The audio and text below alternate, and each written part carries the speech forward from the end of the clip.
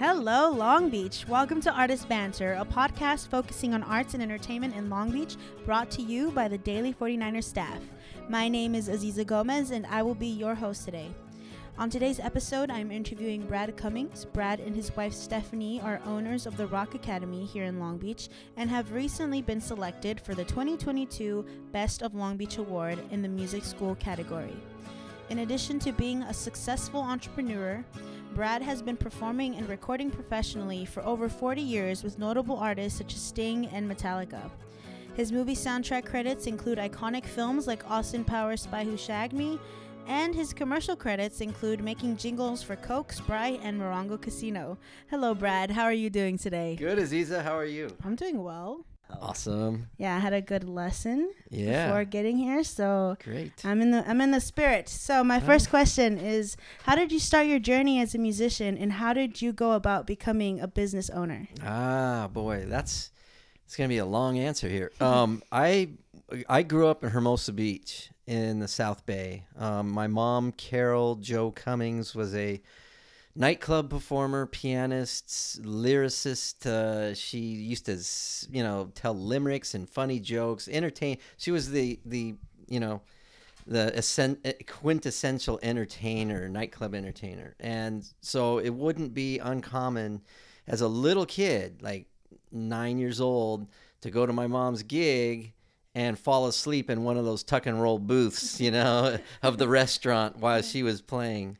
Music was always around my household. We always had a piano in the house, and she was a great performer. And just growing up at the beach, I was able to enjoy the beach and surf, which is a big passion of mine. I've been surfing as long as I've been playing music, which is decades. So yeah, thankfully I can still do it.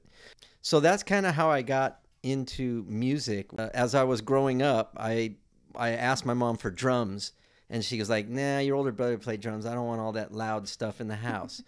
But we had this big brown velvet chair in the living room, and it had a nice thud when you whacked it with a stick. Uh-huh. So I used to put a Beatles record, LP, right, the 12-inch vinyl, on a console stereo system, and start playing drums to Beatles songs on this chair because it just had a nice thump. Wow. So I was kind of giving myself rhythmic training.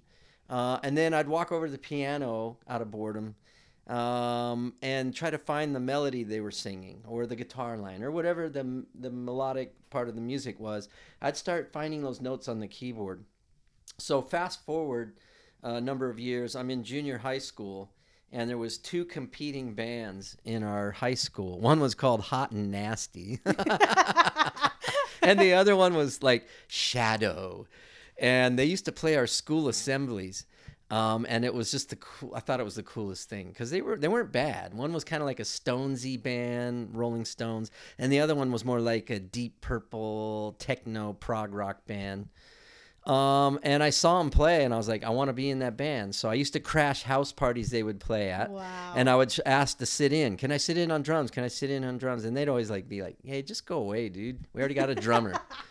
So like the biographies of many bass players that I have read through the years, I ended up on bass by default. Finally, after bugging these bands so much, one of the guitar players said, hey, you can be in our band if you want to learn to play bass. And I didn't know what a bass was. I thought the Beatles were all holding guitars, which is my ignorance, right? So then I was like, well, all right. So he goes, come to my garage. I got a bass. And I remember going to his garage, and he hands me this electric bass guitar, and then he showed me Jumpin' Jack Flash by Rolling Stones on it. And it's like, dun, dun, da, da, da, da, da. And somehow it just struck me as super easy.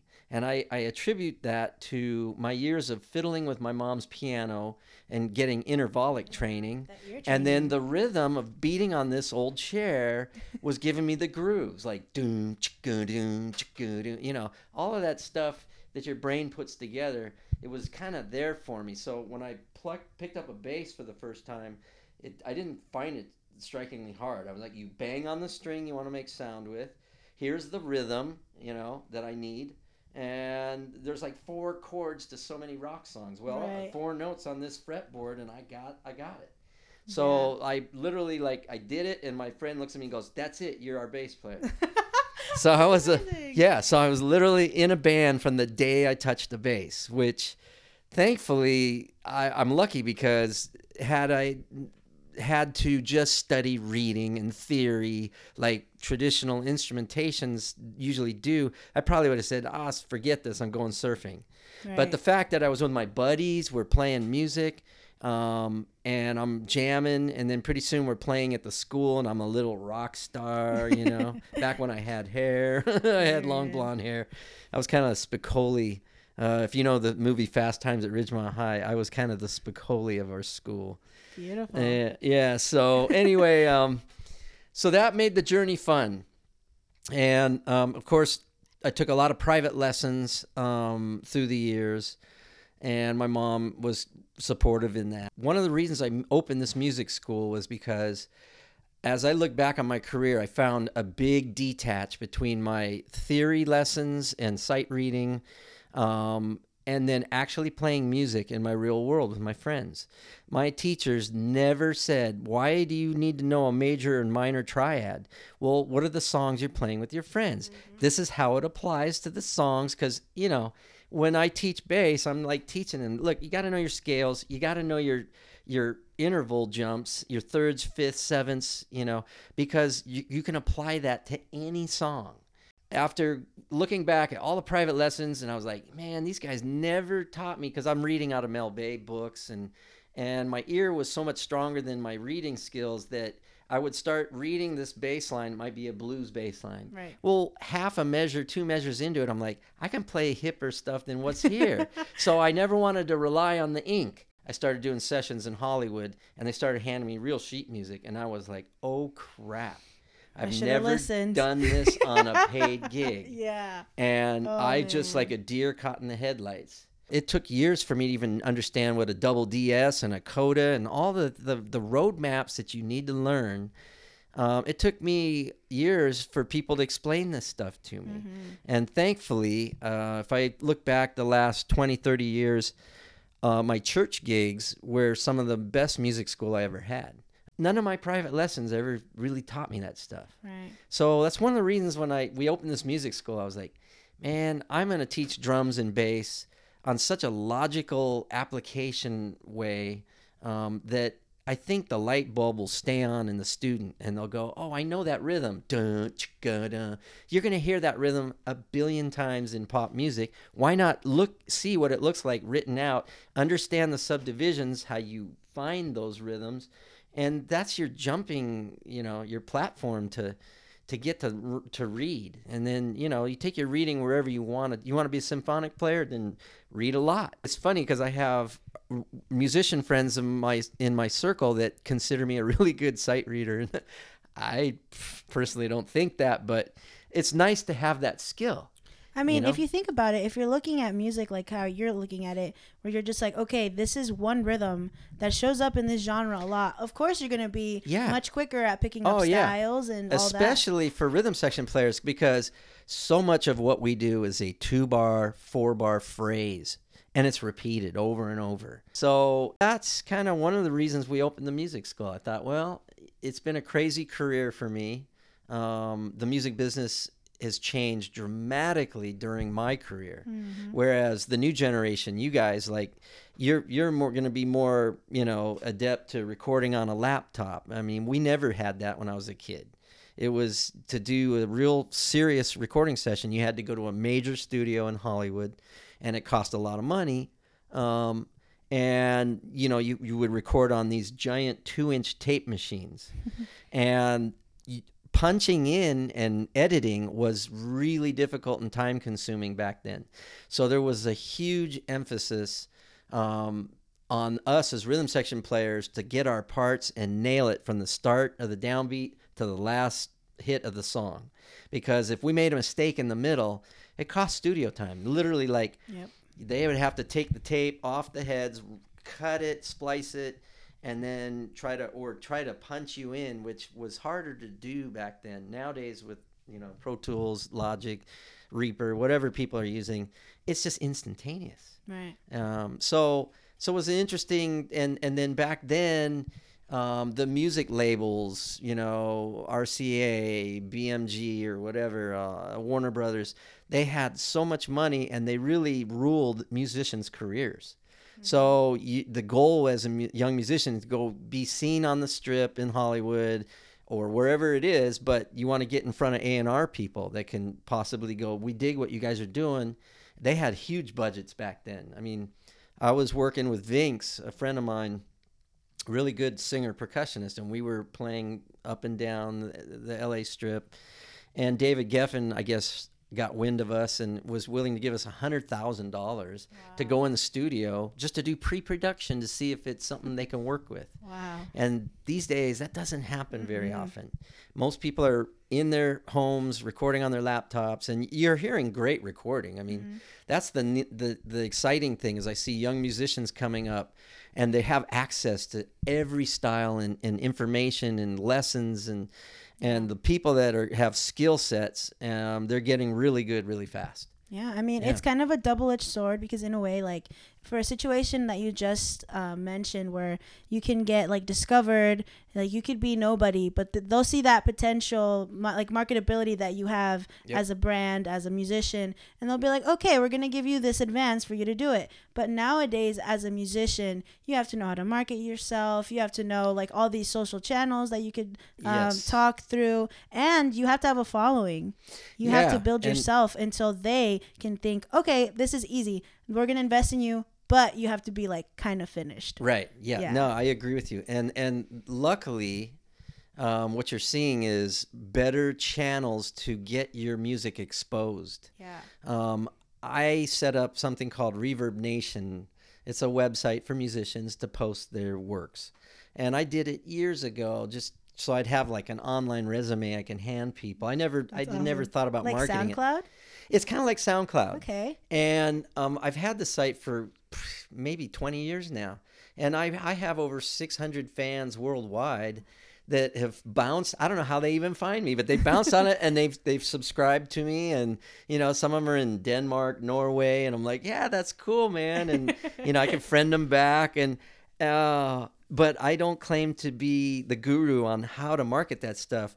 But this new generation of musician is able to do this on a dime budget. I mean, they have the skill set to record at home, make awesome sounding recordings.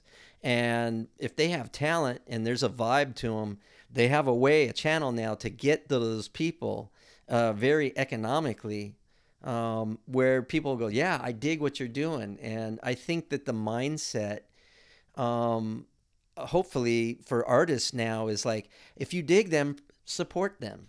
Don't just steal their music, right? I mean, I self-admittedly use YouTube for teaching all the time. Me too. And yeah, we all do, right? But the sites you get enough hits on YouTube, you're getting advertising. I put up with the ads because I know the artists are getting money from it, and that's fine. But there's better channels and there's ways to market your stuff. In the old days, people used to tour to support their records, to help sell record sales. And now, like my buddy Rob Trujillo, who's in Metallica, he's the first one to tell you, he's like, dude, everything's flipped now. We tour to push our records because we make more money selling swag at the concerts they sell out than they do from record sales. Because the music, it's so hard to monetize. And the streams are so... The streams are everywhere. Yeah. I mean, people can hear Metallica for free. How are you selling a record now? Right. So the whole thing's kind of flipped on its head. And I remember those years when it first started happening where the record labels were freaking out because they no longer had complete stranglehold on marketing of a musician's monetizing music, so it's been interesting to see where it's all going. And what's cool is that what used to be now like one label's job has kind of exploded into multiple like different distribution channels. So for example, I was listening to a podcast the other day and they were saying like there's different like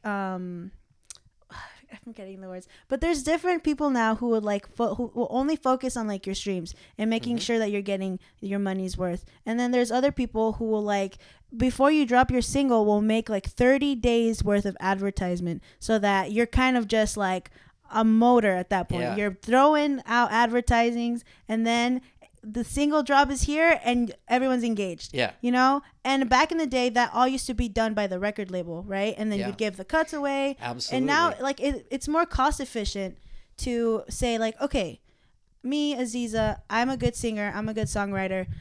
I have a best friend. He's good at producing. I'm going to let him do that.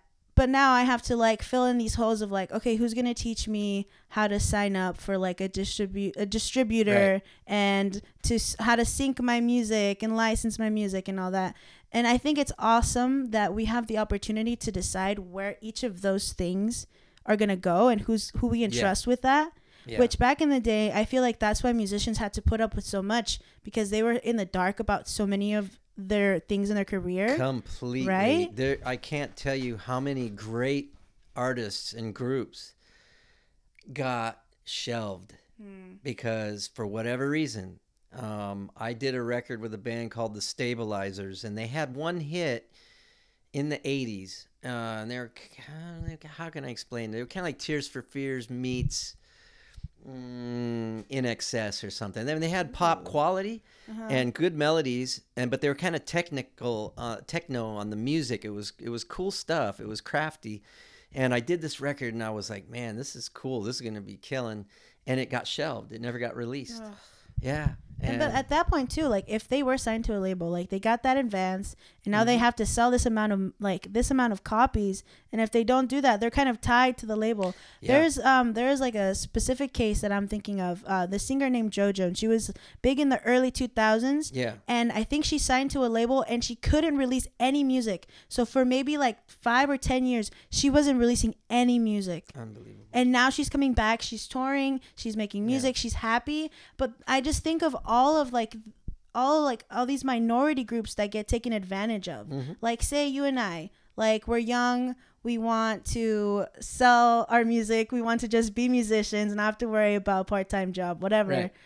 But I heard the other day that like labels are like the worst loaners, like to loan you money, because they're basically sharks, right? They're loan sharks. Sure. They're like, okay, we're taking 80% of your revenue. Yeah, well, that's always been, if you think about it, artists are free spirits. They love to just be what they are. That doesn't always equate to being a good businessman. Oof.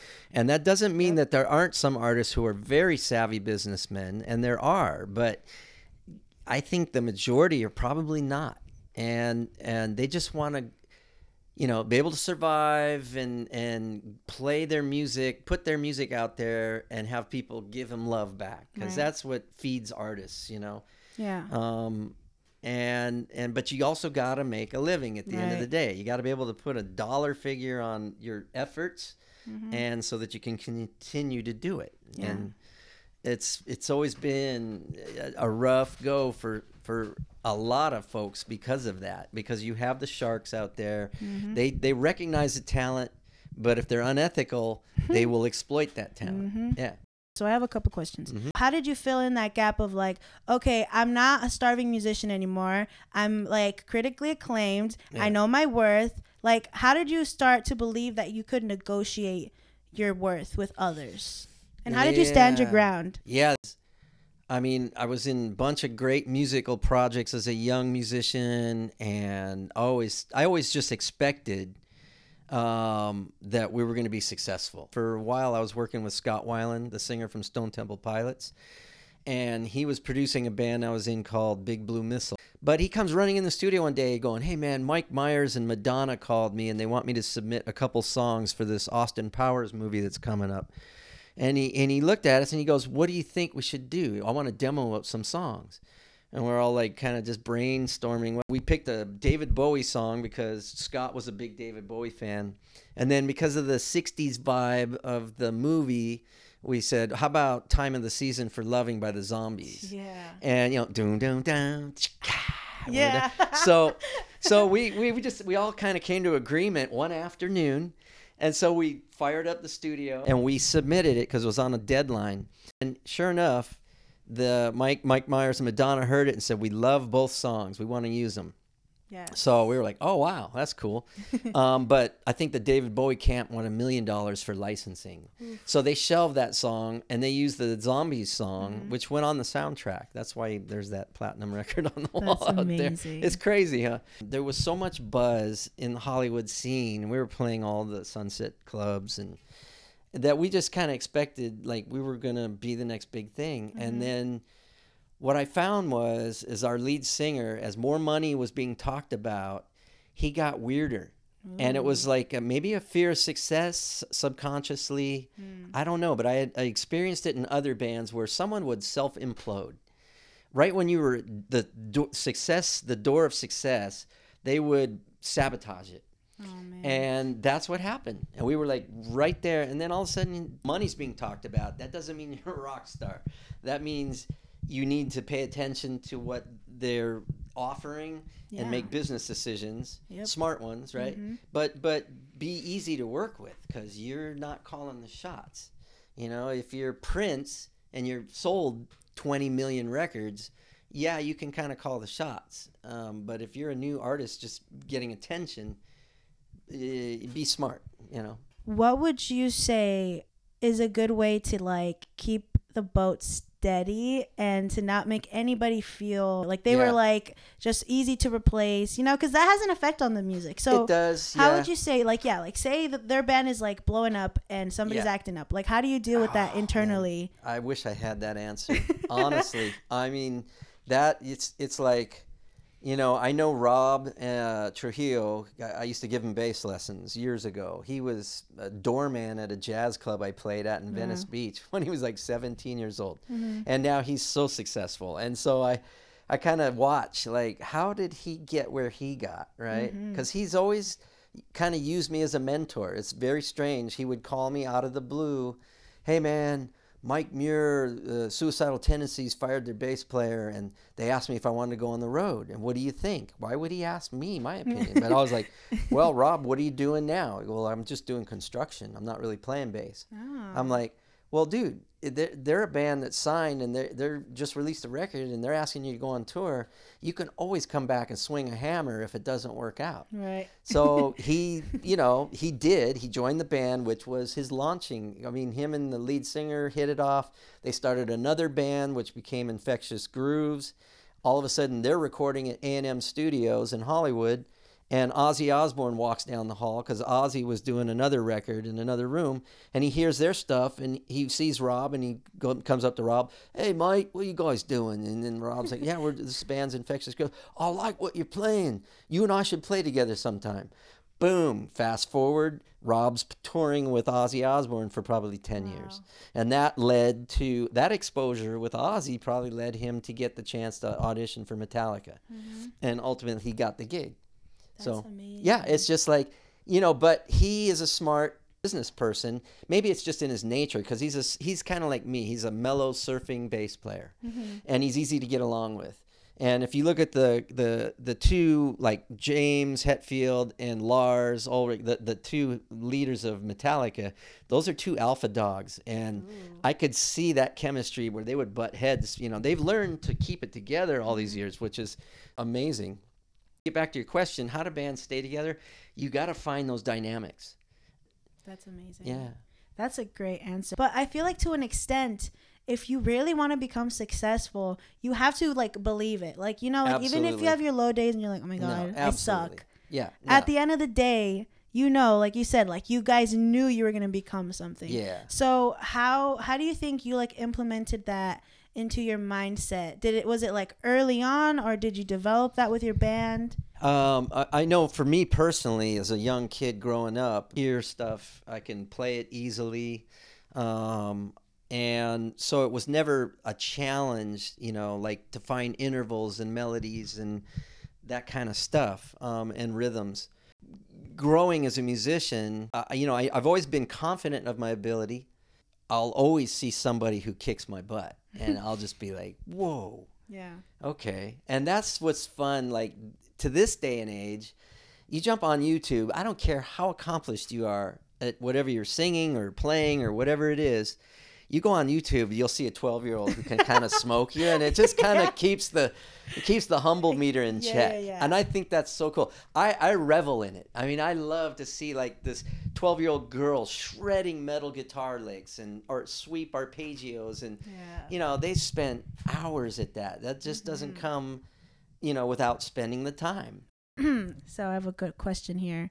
What are some aspects in the music industry that you think will never go out of style, such as being punctual to gigs and being prepared? Oh, man. Okay. Oh, punctual to gigs. Let me just explain. I've been fired from bands because I was habitually late. And maybe I was cocky in my subliminal mind thinking, well, I'm really good, so they're not going to fire me. Right. I can be 10, 15 minutes late. And the reality is they can get someone else that'll be on time. If that's important to them, right? Yeah. And it should be, because collectively, when you're working with a team, punctuality, I think, is super important. Yeah. Ricky Minor, who's the bassist, he was the music director for Whitney Houston for years. Mm-hmm. And I went to a bass clinic at SIR, and he spoke at it. And one of the main points he said was, you want to be successful in this business? Be early. Don't be on time. Be early and rehearse your parts. You might be a good sight reader and got a great ear.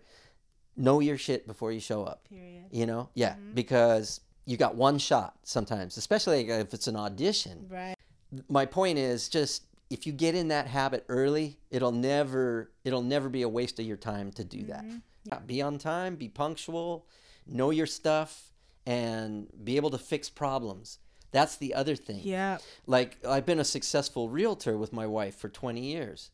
And one of the things I learned from doing real estate is you got to promote yourself. Mm-hmm. There's thousands of realtors out there. And if you don't know how to market yourself, and don't be afraid of it, you're going to get stampeded over by the others who will.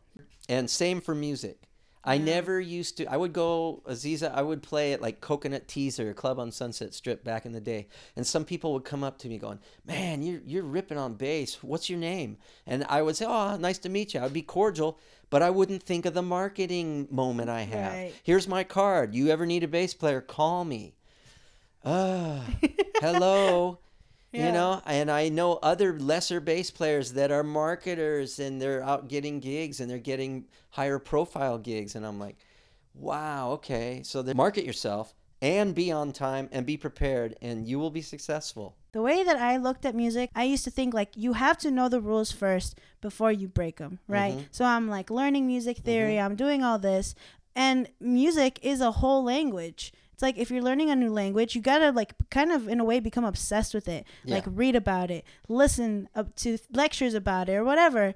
And the same thing, like music business. Like music is cute, music is fun, right. But it is crazy. And there's so many levels to it. And that's why I think when you're like a talented performer, you're probably really good at a lot of other things. Yes. Yeah, absolutely. And when I think about having to improvise on musical settings, that's one thing I take pride on now. It like, I'm 61, so I've been doing this damn near 50 years. That's crazy. I can't even. But my point is, having gone through all these weird experiences, getting into situations musically where I'm either over my head or they went somewhere sideways. Like, I work in corporate bands, and I know the idiosyncrasies of some of my singers that I work with. One of them will sometimes skip half the verse and go right to a chorus. Oh, and this is like ninja skills as being through so many scenarios like that. Yeah. You get this like ninja warrior skill set where you can anticipate that. And of course, if the front person goes left, you got to go with them. It doesn't matter they blew it. Mm-hmm. It sounds like a train wreck because you're going that direction, they're going that direction. Yeah. So as a bass player now, if the singer goes to the bridge, I'm Johnny on the spot with them. And we just made our own arrangement of the song, but we're still cohesive. Yep, that's a good band. Yeah. And that's why it's important to be friends with your band, because people who love you and want you to sound good will go with you even if you messed up. Yeah, and my improvisational skills from music allowed me, as I learned my real estate skill set, there's always an answer to a problem, You got a sharp 9, a flat 5 sharp 9 chord. Find the answer to the problem. Right. Somewhere in there, you'll find a note that, it feels good there. Well, same thing, fixing a problem with the house and keeping the mindset of the buyer and seller cohesive so that it consummates the deal. Because in real estate, we don't make a dime until the deal closes. Right. And that taught me a big lesson. That guarantees performance, right? It's like as a musician, you walk into a club gig, they're not giving your pay before you get on that stage and you nail your gig. That doesn't happen. If you decide, I'm not going to play, but pay me anyway and walk out, you'll never see the money.